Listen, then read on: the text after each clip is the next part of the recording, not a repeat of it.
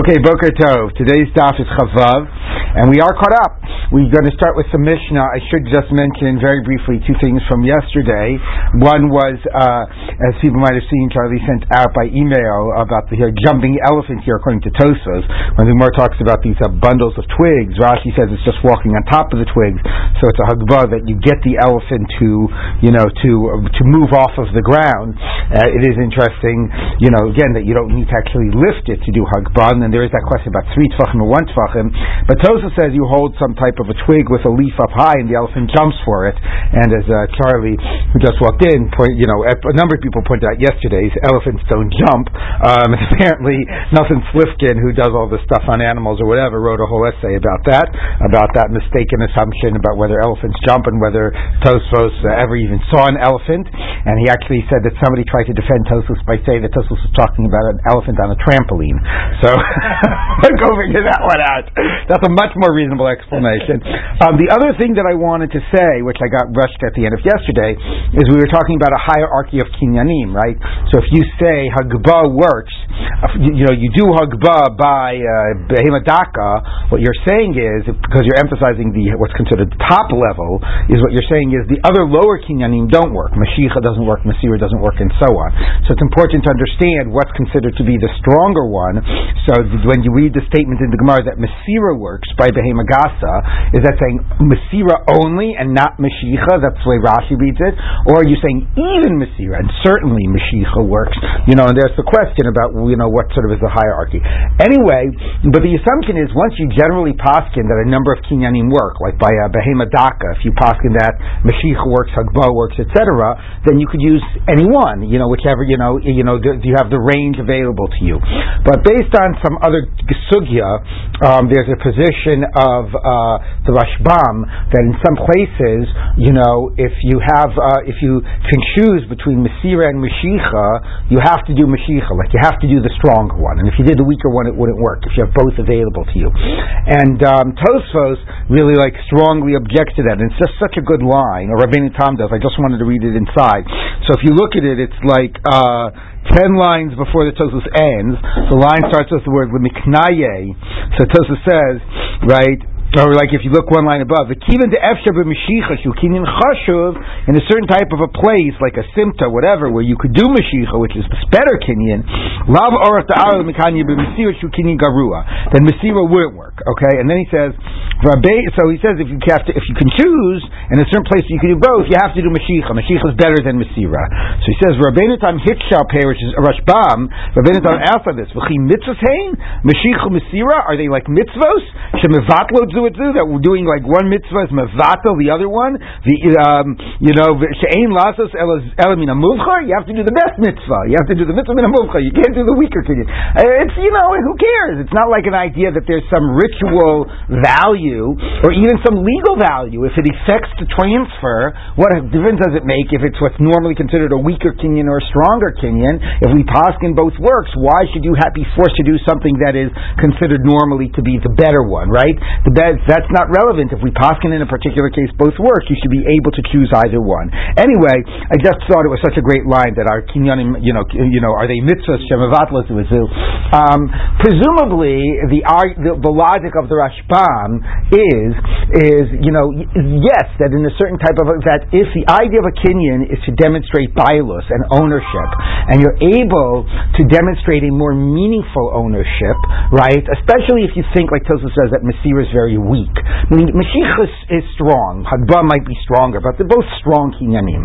So you do Mashicha, it doesn't mean it's not good because you could have done Hagbah. That was a very good demonstration of ownership. But Masira, seems that Tosfos is saying, is like a weaker demonstration. You're just holding on to the reins. It's not something that demonstrates full. You're not picking it up. You're not drawing it to you. It's a weaker type of a thing. So if it's the only thing available, then in a vacuum it can work. But when there's other types of ways of demonstrating ownership available to you, then that actually, relative to that, means that you didn't do anything meaningful. In this context, it's not a meaningful act, because if you were really the owner, you would have done something more significant. So anyway, that's an interesting question in thinking of the hierarchy. Are there cases where you should do, where because you have both available, you're supposed to do the higher one? If we go to a less binary view of this, we're accustomed to be that you own it or you don't own it. Right. There's a switch. But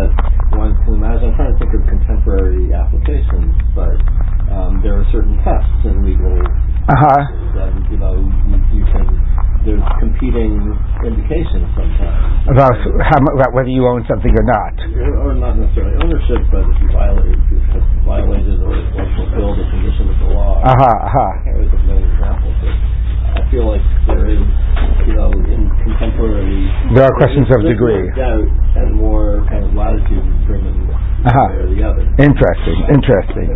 Right.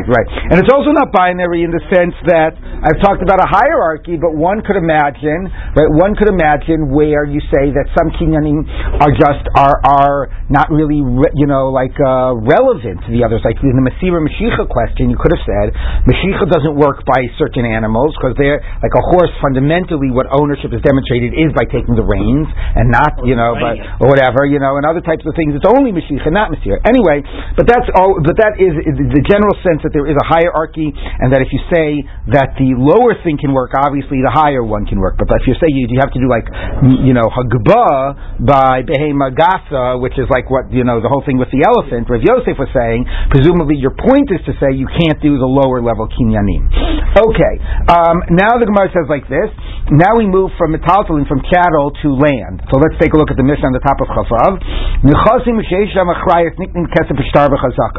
Objects that have achrayut, that have liens, which basically means real estate and land. I believe that the thing is that in the older Mishnayot, the word that was the way of referring to karka. They didn't use the word karka. It was nechasim sheisham achrayus. Sometimes you have these more antiquated phrases which really demonstrates the sense that this is a very older. This is an older Mishnah. You have it also, I think, in I'm trying to remember. There's an early Mishnah in Baba Kama that's similar about how it refers to hektish and chulin, and it also uses earlier terms which went out of use sort of later on. Anyway, it's certainly, as we mentioned when we began the Masechet, these Mishnayot that are all about these degrees of kinyanim and very well organized. A woman, Hebrew slave, not Evet Knani, cattle, etc., and it's very sort of a tight, organization around a tight theme is a really very early collection of Mishnayot. So Nechasim Sheish Lamachrayus refers to basically real estate, and they have liens, because when you make a loan, there's a lien on the real estate. So those Niknim B'Keser B'Shar B'Chazaka are acquired with money, with a writ, with a document, and with Chazaka, with taking possession. There's actually a very interesting debate about Kesef, because normally you would assume Kesef means when you pay the full value, but because by Kiddushin Isha we say Kesef is symbolic and it's a pruta, there becomes a whole interesting question about whether if you pay the first pruta towards the purchase of the land, whether that becomes a kinyan Kesef. And you could conceptualize that as two ways. You could say, you could say it doesn't, you have to pay the full amount, but if you say it does, you could conceptualize it in two ways. You could conceptualize it as you do have to pay the full amount, but as soon as I pay $1, and then what we're really saying is, well, consider it like I paid the rest, and you lent me back the money, and now I have a debt on the money, not because I haven't paid, not because it's the unpaid purchase price, but because essentially you've advanced to me the money. So that's one way of conceptualizing it. Another way of conceptualizing it is as soon as you pay any amount towards it, that affects the kinyan. So that's interesting, what kesef means. Once we say kesef means a pruta by Kiddushin Isha. Okay? Yeah? Is that a debate? That kind of thing? Maybe it's brought in, but there's obviously some parallel there, yeah. We had the same discussion by the kinyan for Isha, right? That if you said that you were going to give her X. Oh, right, the guy who was counting out the money and before he finished.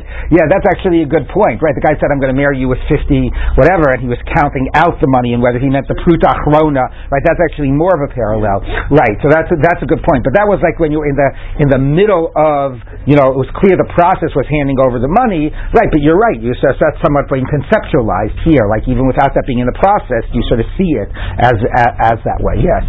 It's not the same as land, obviously, but there's a Mishnah in the last chapter, where a merchant who sells something and doesn't get paid right away, that kind of debt is not treated the same way as the debt. Right. That's another excellent point. Right. If you haven't paid up the balance of what you owe to a merchant, is that a halva that gets annulled during Shemitah or an unpaid debt through purchase, but not a loan. Right, so those are all very relevant and interesting. Anyway, but rather, the real question here is that do we learn from Kiddushin Isha that it's the first dollar, that symbolically is enough, or is it fundamentally the full amount?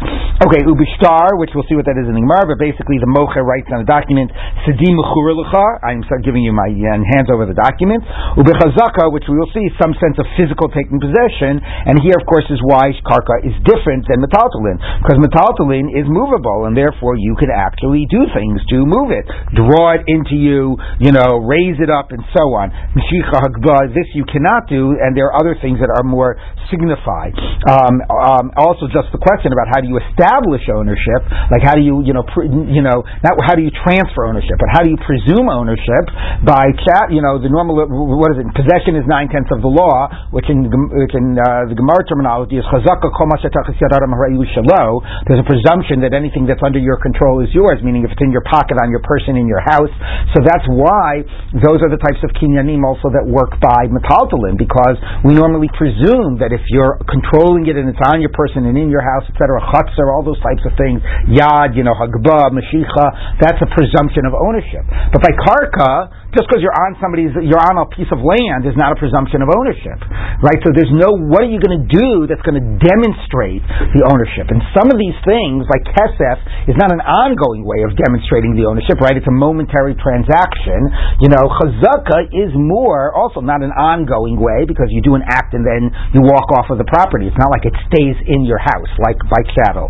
But nevertheless, these are, different ways of demonstrating ownership, which are necessary because you don't have the more sort of, certain like the more self-evident ways, or intuitive ways that exist by chattel, when it's just on your person, on your property, you're controlling it and so on. So that's why you have these things that more focus on the act of the exchange, the kesef, the shtar, and the chazaka, but we will talk about them. Okay, she'ena machrayus now goes on to say the following: she'ena machrayus, those that do not have liens, which means chattel, like before we're talking about animals, but any type of inanimate, movable object. That's with Mashicha. So while by animals we discussed Mesira and Hagbah, etc., here it says everything, because presumably this is now talking more generically, also of inanimate objects, is all by Mashicha. Hagbah would obviously also work, but Mesira was limited to possibly certain types of animals. Okay? Now here's another way that you can acquire chattel, which is, if you acquire karka, then with kesef, shtar, and chazaka, then you can acquire chattel together with that karka. So the Gemara is going to, basically, that's going to be the question: is it as long as it's on it or not? Okay, so Michael here wants to sell me his couch, and he also is going to sell me his yard. So if I take possession of the yard, I can also own the couch. And the question is, does the couch have to be in the yard or not? So we'll see about that. And then it reverses directions. The zogakim now, the chattel. So on the one hand, the land if you buy the land, the chattel can be purchased together with the land, can transfer with the land. On the other hand, if you start with the chattel, it can schlep along the land in the following way. You don't take an oath on land. You only take an oath on chattel. Like if I say you let me, you stole something. Well, let's just say, you let me $100. I lent you $100. No, I only took 50. Take a shvua to moed b'mixas, etc.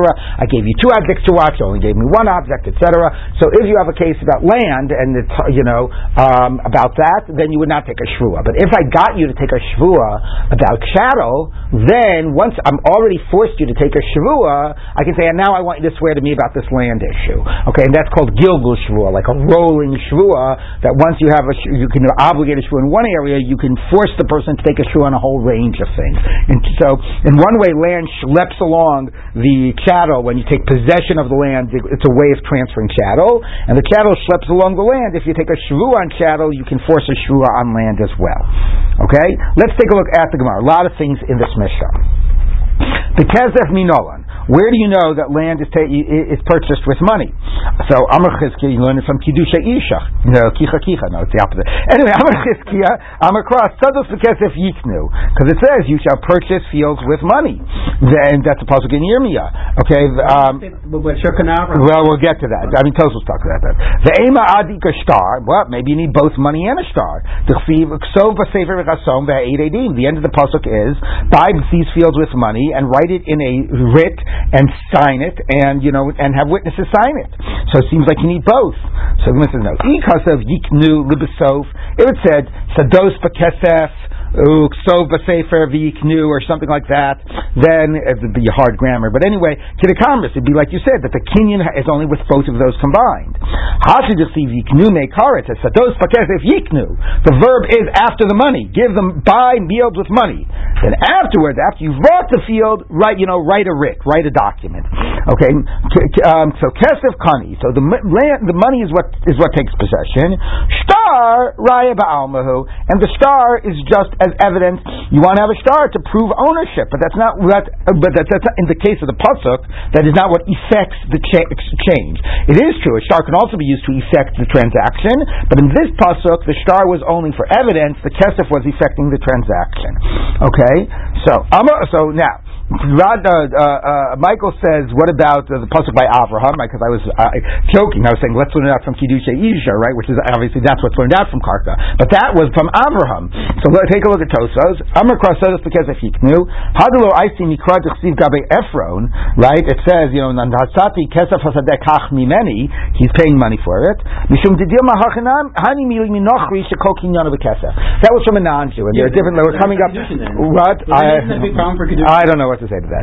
But anyway, there's other psukim by Kiddushin about by the father selling it. Right, this was one of the psukim. But anyway, look, we're also coming up to Pesach where you sell the chametz to the non-Jew, and the star of Mechilas chametz has we're learning all these different kinyanim, has all these different ways, with chalipin and with kesef and with this and with that, because there's all these questions about what affects kinyanim for non-Jews, what affects kinyanim for Jews, what affects kinyanim between Jews and non-Jews.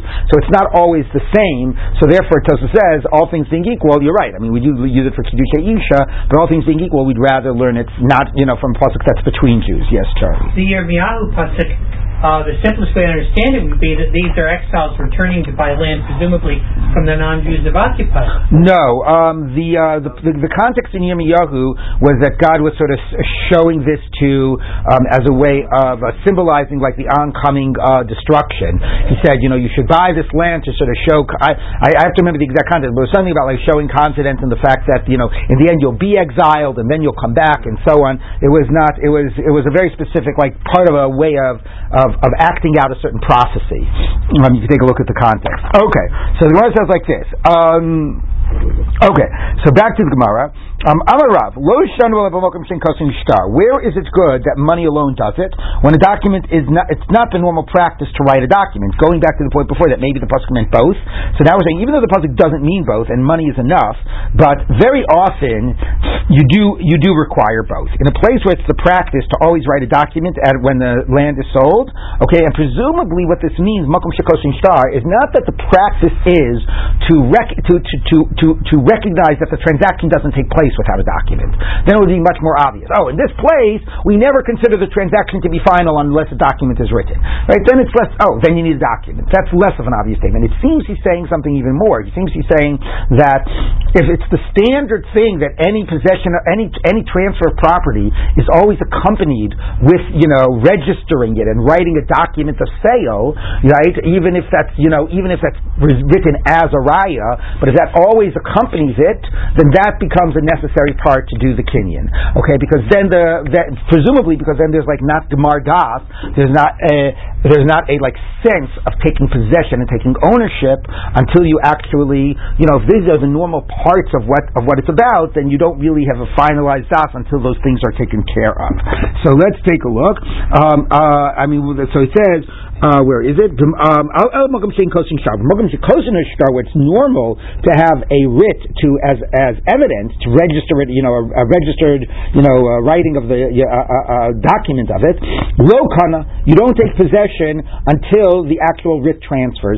And if you look at Rashi, he says lo kana. Rashi says, Rashi says a little different than I did. Rashi says that makom shekoshin shtar means a shtar mechira, which is a little more of an obvious statement. So Rashi says lo shana, the previous Rashi, dekani bekaspa l'chude ad makom shein regin lichtov shtar mechira. So Rashi says only in a place where it's not the practice to write a writ of sale. So it sounds like that it means that the practice is to recognize that the writ is part of what affects the transaction. Lo kana dekivin deragilin b'achi lo stam chadait v'lokeach adenaki shtara. V'kedaito liknot al hashtar hahu. So Rashi says, I think, a simpler point of saying the statement. If in this place we all assume that you need a writ to effect the transaction, then the money won't do it without the writ, because we're all working with the assumption that only the writ is going to affect the transaction. And then the Gemara continues and says, parish.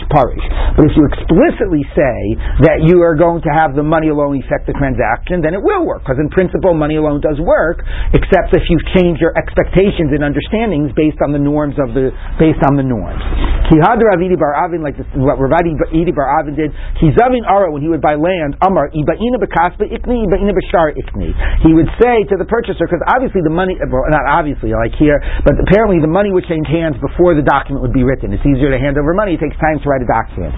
So he would say, look, I reserve the right as the purchaser to decide whether I want the kinyan to take effect at the time that I handed over the money or at the time that I get the shtar. And as long as you, the seller, agree to it, you don't have to agree to it, but as long as you two agree to it, I can choose which one of those I want to work. Why is it to my benefit to do that? Because if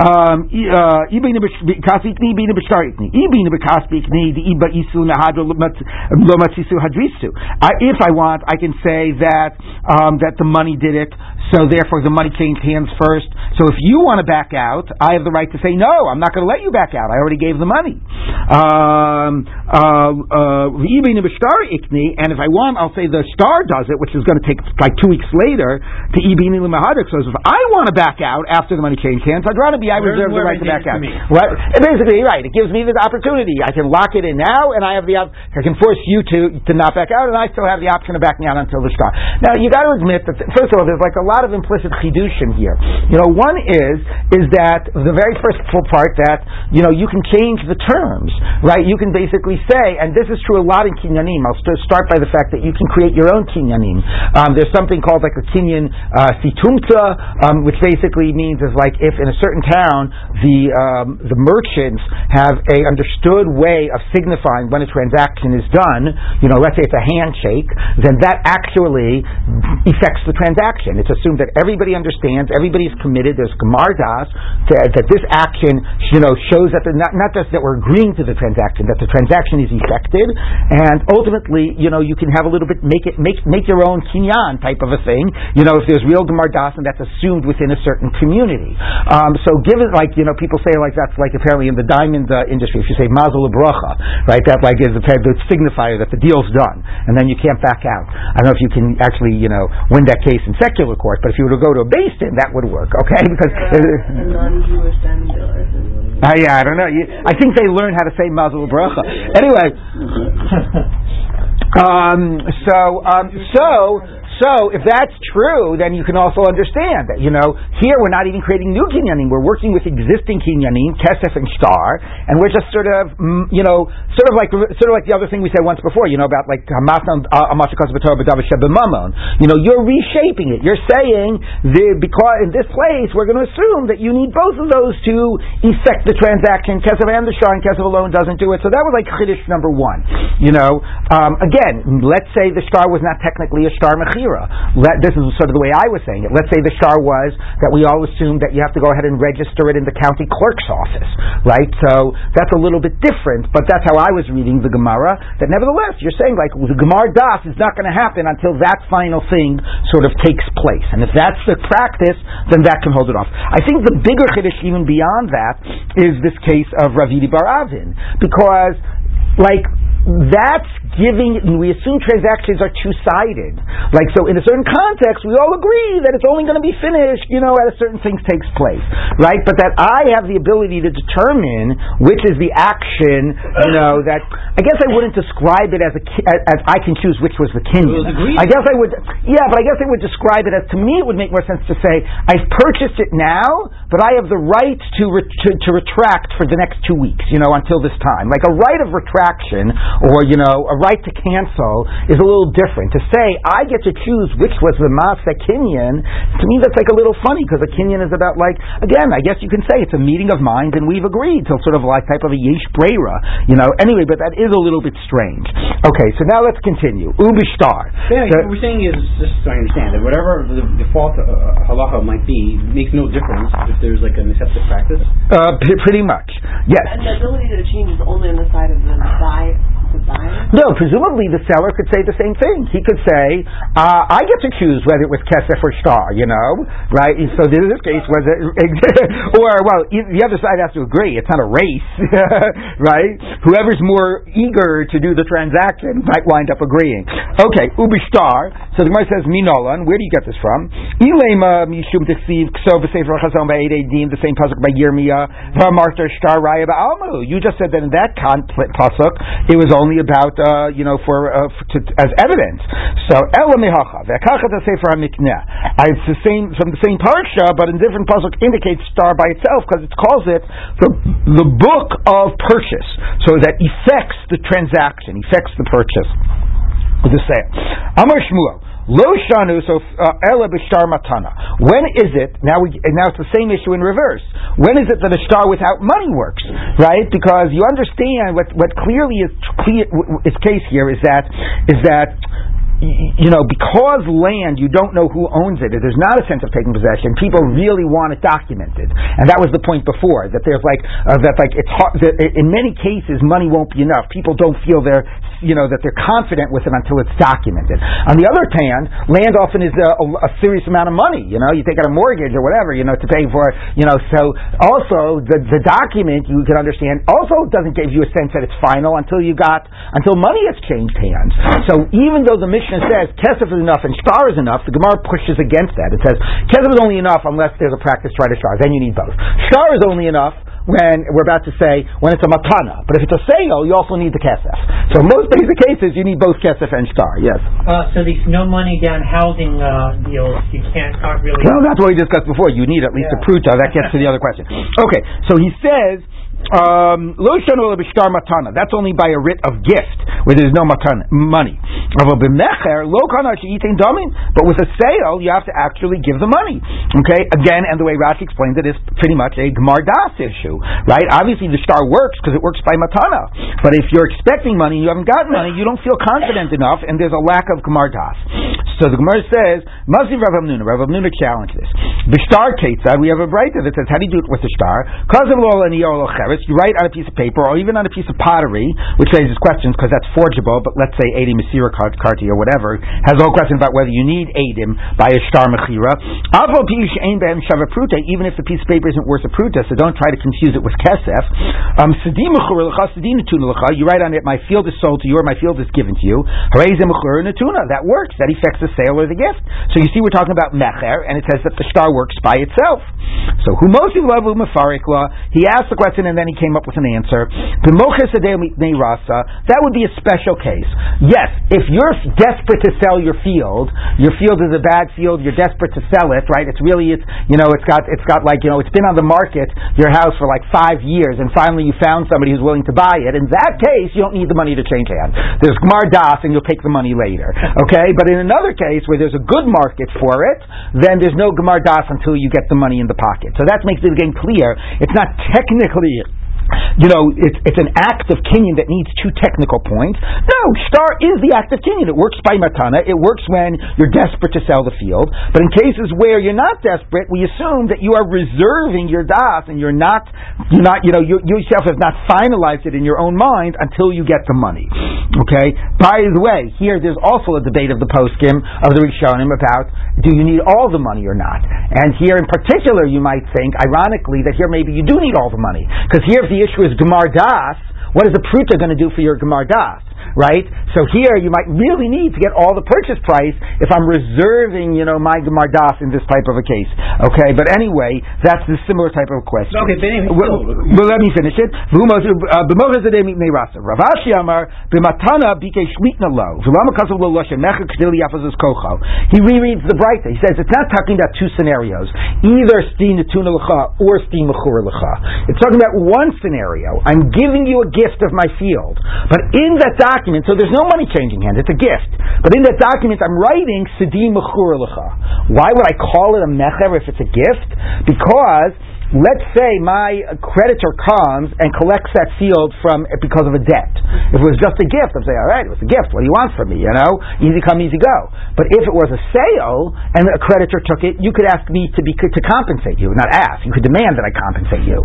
Okay? So if I give you a gift, but I describe it also as a sale, it was a gift, but I'm describing it as a sale, what I'm doing is I am giving you the right to come back to me to compensate you for it if it gets seized by a creditor. I'm a very generous guy. I'm not giving you a field, but I'm actually giving you the right to collect from me if that field was seized.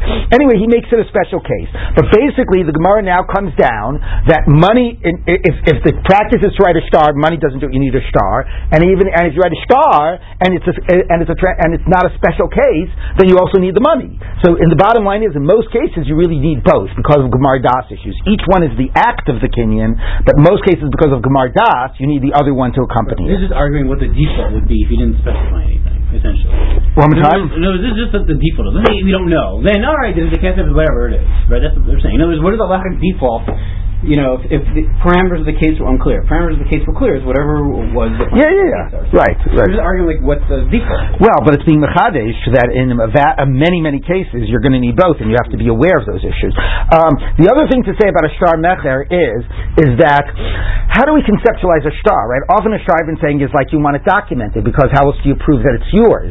Okay, but the other issue not the other issue. If you think about the range of cases where shtar works, Kiddushin, Eved, Gittin, here, the way of conceptualizing a shtar, one way could be the raya in the shtar effects the transaction. Since you can prove you're married, prove you're divorced, prove I own it, that written proof effects the transaction.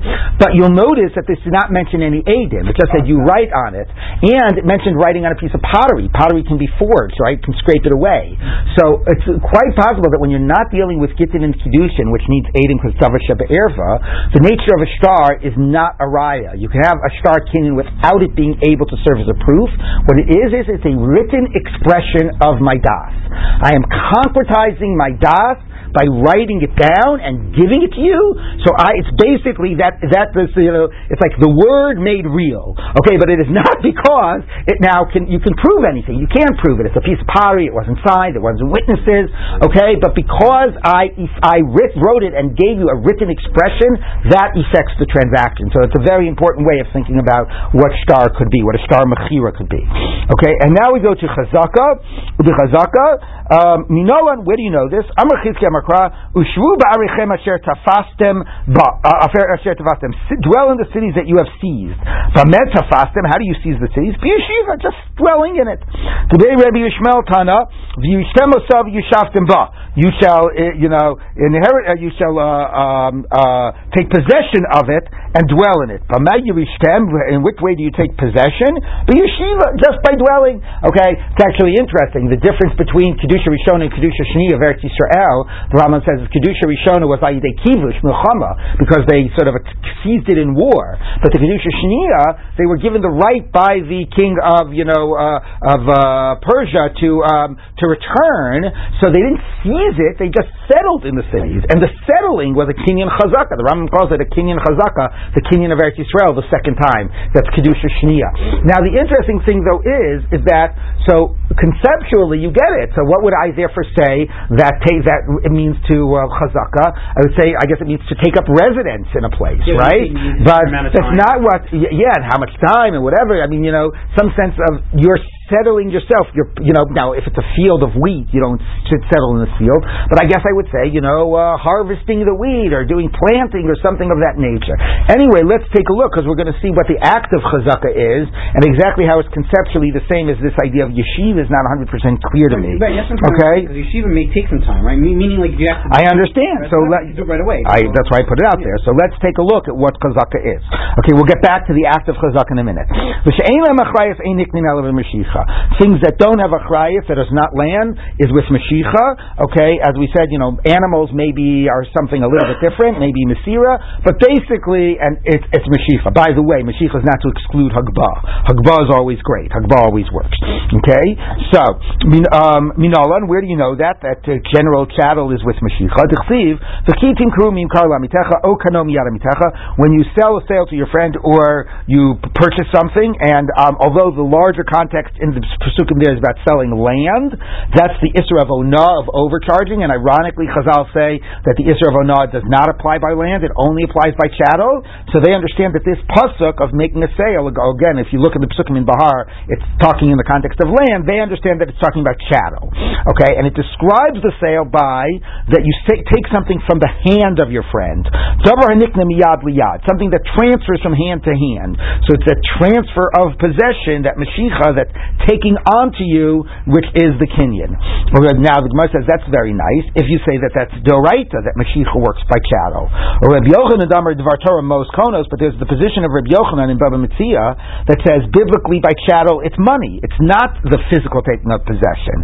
Michael Meimar. So what can you say? You're obviously not going to prove it from a pasuk because he says it's all rabbinic Mashicha. Fine. Tanata Durabanan Ktani. Fine. So then our Mishnah is telling you the Durabanan halacha, and then you don't need a pasuk. It's the Durabanan halacha. Now I want to just say something because we're talking about the conceptual reason about why these kinyanim are different, about why Rabbi Yochanan says if the oraisa money works, you need to actually take possession. And he basically says for the following reason, and this has to do again with the difference between chattel and land. Let's say Michael gave me $1,000 for a shipment of of wheat, and then I said to Michael, you know what? Terrible thing happened. There was an accident, and all the exactly all the wheat it burned down. I'm sorry, you're out your money. Now, even if I'm not lying, right? The point is that as long as even if I'm a shomer, you can say, well, I'm a shomer for his object, okay, but I'm shomer chinam, I'm a shomer sachar. Like it's he doesn't want me to be in possession of his object and be holding on to it, even if I have some liability towards it. If he bought it, right, he's it's not in his interest that it should be his until he can take possession of it. And therefore, we said that until you do Mashicha for Rabbi Yochanan, it doesn't work. Okay, now that is again something that is very different than land.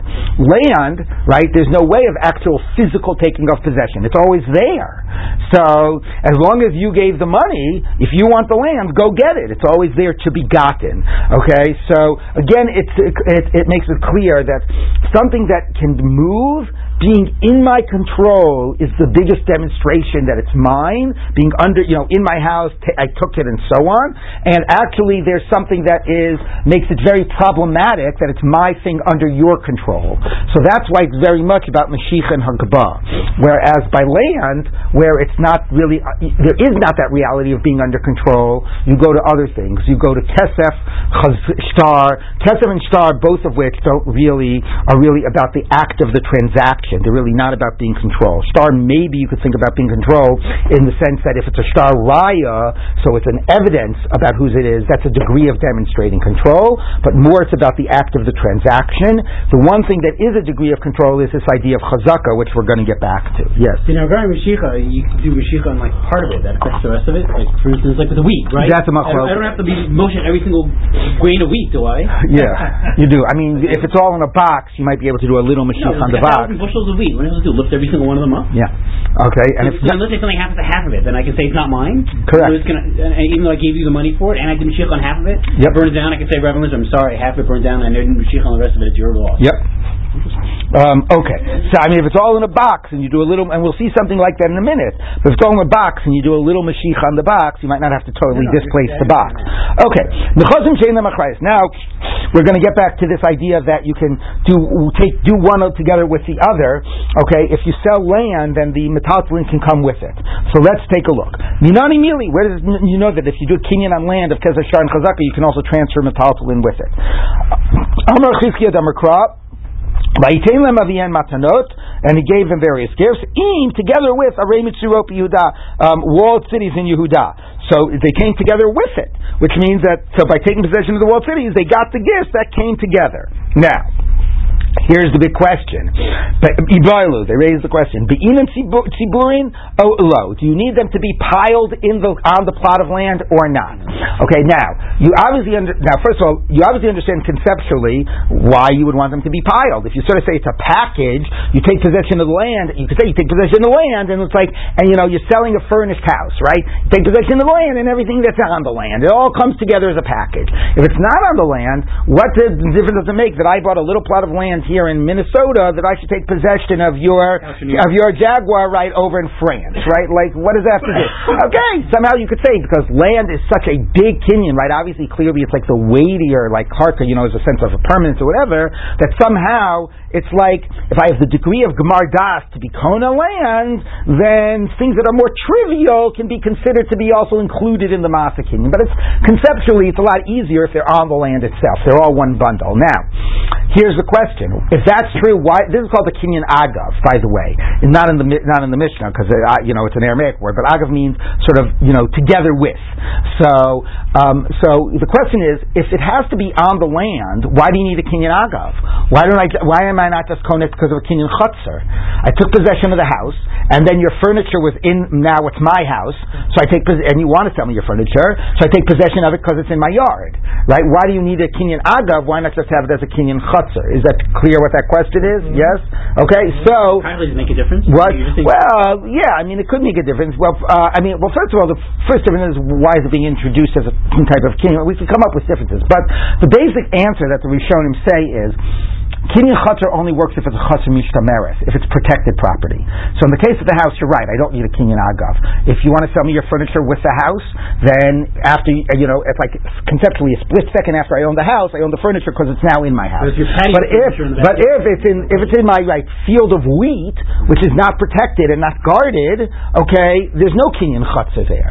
And nevertheless, there's this kinyan of agav. So that's just important to distinguish. And the question is, does it have to be on the property to be seen as a package, or because karka is such a weighty type of a kinyan, conceived as a much bigger deal, then I can just piggyback stuff on together with it.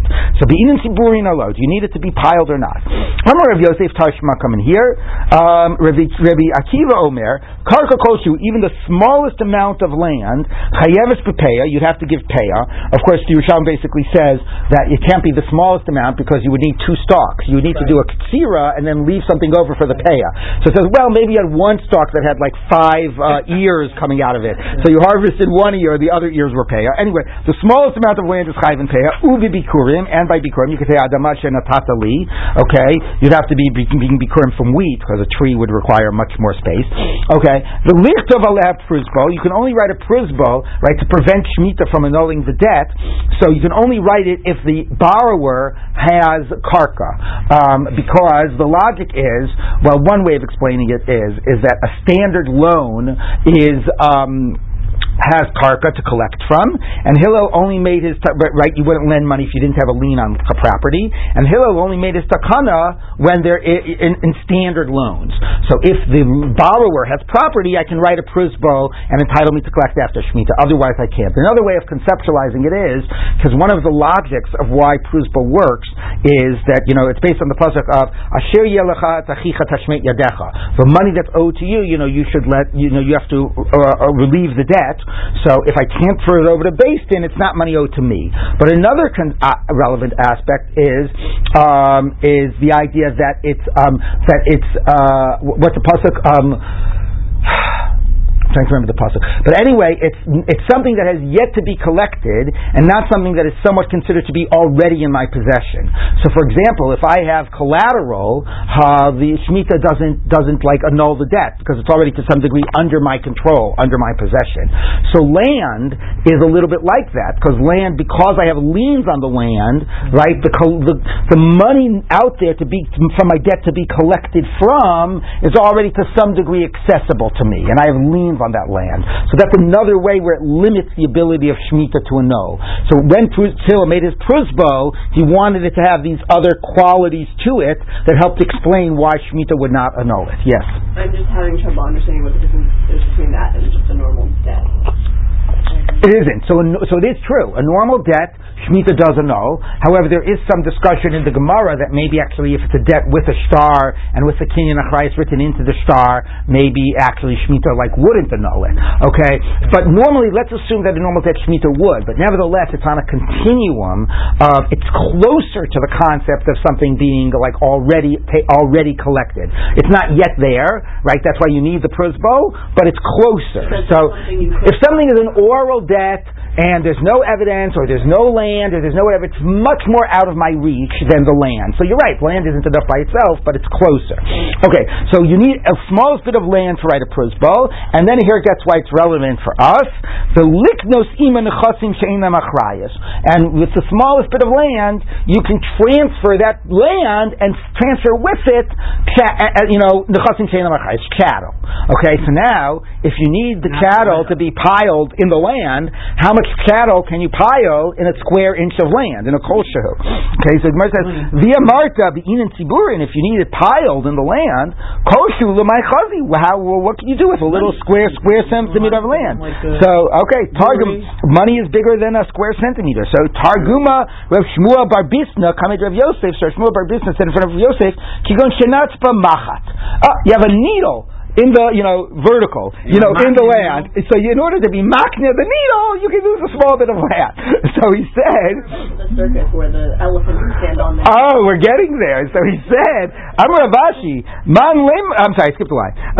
So Amar Rav Yosef, kabastan. So Rav Yosef said to this word, Rashi says this word means you're causing us a headache. Rashi says, you're causing me anguish. Ich boltana lashmun and machat. The Tana is going to tell me something to tell me about how to transfer needles? You if you're selling a kol shoe, then you wouldn't say that if the whole relevance is for a needle. Now, the point is, I'm not so sure. Because the point is, I just want to establish the legal principle. The legal principle is there's no minimum amount of land to do a kinyan agav. It's true, whatever you're selling has to be piled in the land, but other than that, there's no minimum. So if you can fit something in a tiny bit, it works. If you need bigger to fit it, but the principle is there's no fundamental minimum to the land. There's just a requirement of tziburim. So I really don't see there as a problem at all. But he says, you would never say this if the only nafkamina is a needle. So the answer is, Amar Rav Sheshes, or Sheshes said back, Man Reimelon de lo Talaba Marganisa de Shavi Alpha Zusa. No, maybe on my needle, I hung from the needle like a pearl that was worth 1,000 zuz.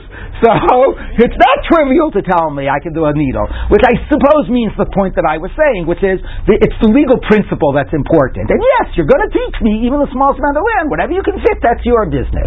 Okay, so that does not prove the issue. Tashma, come in here. I'm Rabbi Linzer. Masa b'maduni echa. There was a story of a certain person from this place of Madon. Shahaya b'Yerushalayim. He was in Yerushalayim. Shayu lo metaltalin harbe. He had a lot of cattle. B'bigish vitnam b'matana, and he wanted to give them as a gift. Amrlo, people said to him, Ein lo takana. There's no way to solve this situation to transfer all this cattle as a gift. So might be your case. Like if you have 1,000 sheep, what are you going to do? Do a mashich on each sheep? How do you do kinyanim on all this cattle? So here's what you got to do.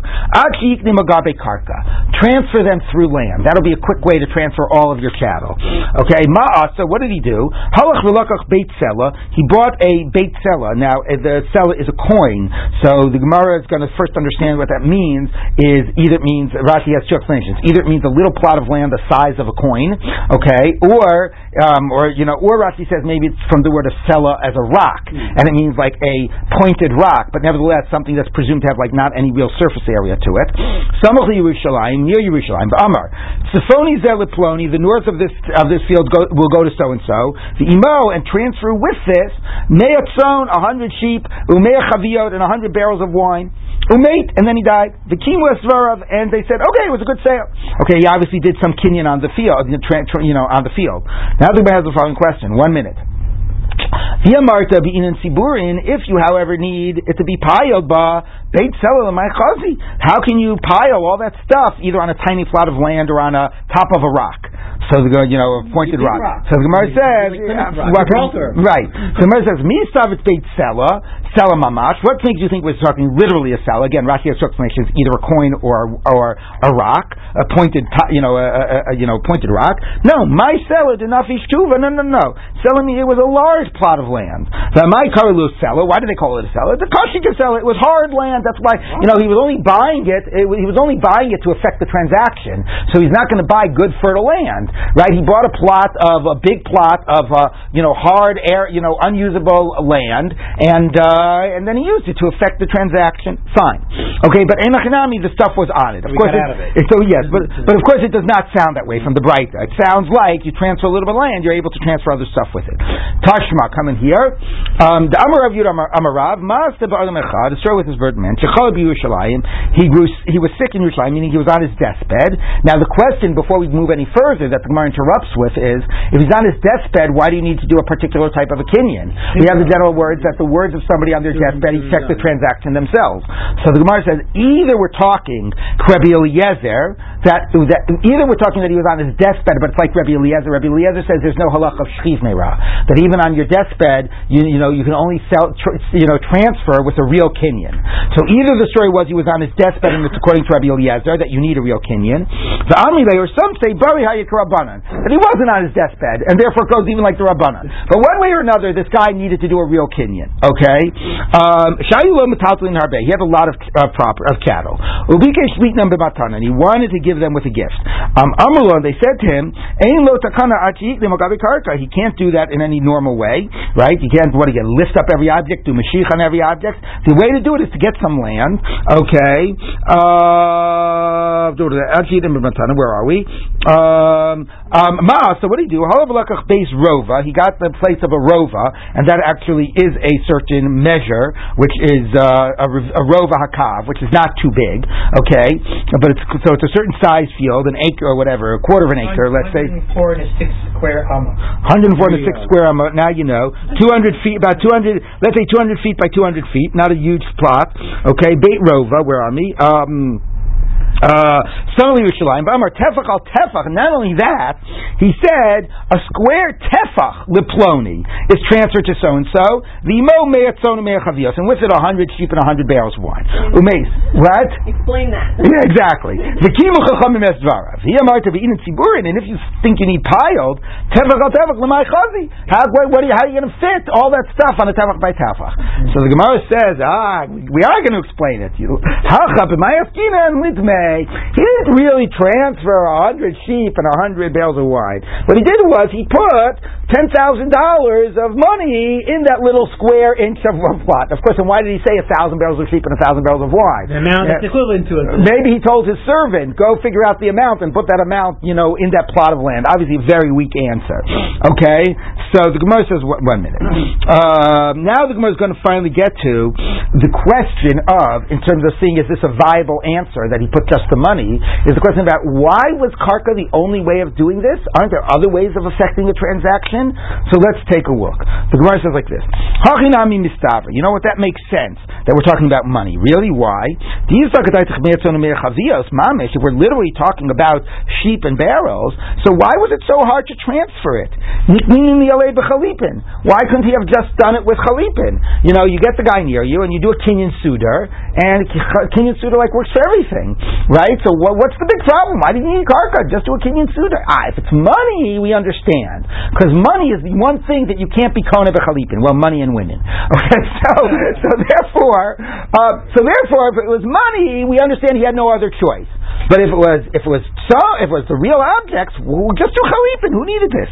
So the Gemara says, so what do you want to say? You want to say that it was money? There's other ways to do money. Do a kinyan mashicha. right? Have somebody just take the money, even if the guy isn't around. Have somebody take the money for the guy. So do chalipin, now we've got a question we got to answer besides this issue of tziburin, which is why was it so difficult, right? If it was metaltalin, do mashicha. If it was money, it was metaltalin, do chalipin. If it was money, do mashicha. Why did you have to do this karka? So the Gemara says, Ella, the answer must be the less than limakabel matana. Haranam the less than limakabel matana. The answer must be, you know why we didn't do it? Because the other party wasn't around, and therefore you couldn't do mashicha, and you couldn't do chalipin. Of course, if the other party isn't around, you know what else you can't do? You can't do kesef, and you can't do shtar. Maybe you could do chazaka. Maybe you get the message to him, and he goes and he on his own does chazaka. Anyway, so let's keep on working about this. Well, we'll see. Because before that, besides that question, we have to say, and if he wasn't around, so what? Let somebody stand in for him. So let somebody else stand in for him and do a kinyan chalipin, right? Or do a mashicha. So the answer is, lo sam chadaita. No. So first of all, Rashi says, if he's not around, you understand why you didn't do chalipin. You know why you didn't do chalipin? Because Michael, let's say I'm trying to sell my sheep to Charlie, and Charlie isn't around. We want to do it by chalipin. How would that transaction take place? And I want you to help out. What would you have to do? You're representing Charlie. So I'd have to give chalipin is something that you would have to give me something of yours. Yeah. You don't want to give me something of yours, so we can't do chalipin because if the guy isn't around, nobody else wants to volunteer their object. But how about do mashicha? If it's money, take this money and take possession of it for Charlie. So that answer is, I'm not giving you the money I want to give Charlie. I don't trust you. Okay. So he says. So Gemara says, "Lo sam chadaita." I don't feel confident giving you the money. Savar shamit v'achilu. You'll go and take the money yourself.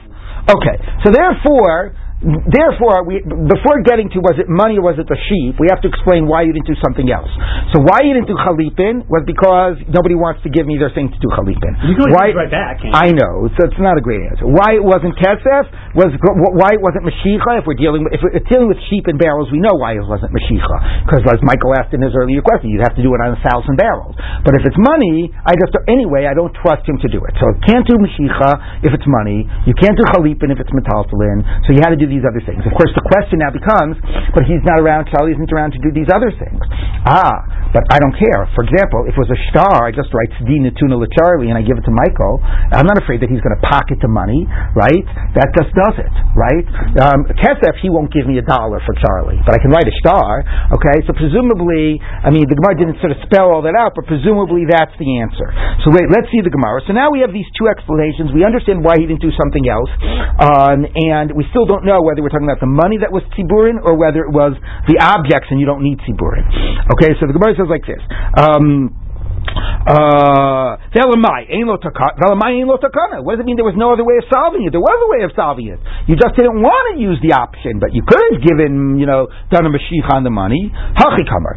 No. Based on your reservations, this person did not want to give the money to this third party. Ain't lo takana. Then he had to do karka. Sure, there was other ways to do it, but not other ways that this person thought were viable. So therefore, giving money wouldn't work if it was the issue of money because you don't trust the guy. Doing chalipin wouldn't work because presumably the other people don't want to participate. Maybe the reason though people don't want to participate is they feel if this guy's about to die, maybe he'll give them to me if I don't. Anyway, who knows? Anyway, the other people don't want to participate. So presumably though, karka could have worked, I guess, by shtar, and maybe you could get the other people to participate by shtar. Yes. So these discussions assuming that I haven't appointed a shtiach is there. No, it's for your zechus. It's a matana. Zachan adam shelo b'fana. Oh, okay. Okay, so we will continue tomorrow to see the resolution about whether you need tziburin or not. All right.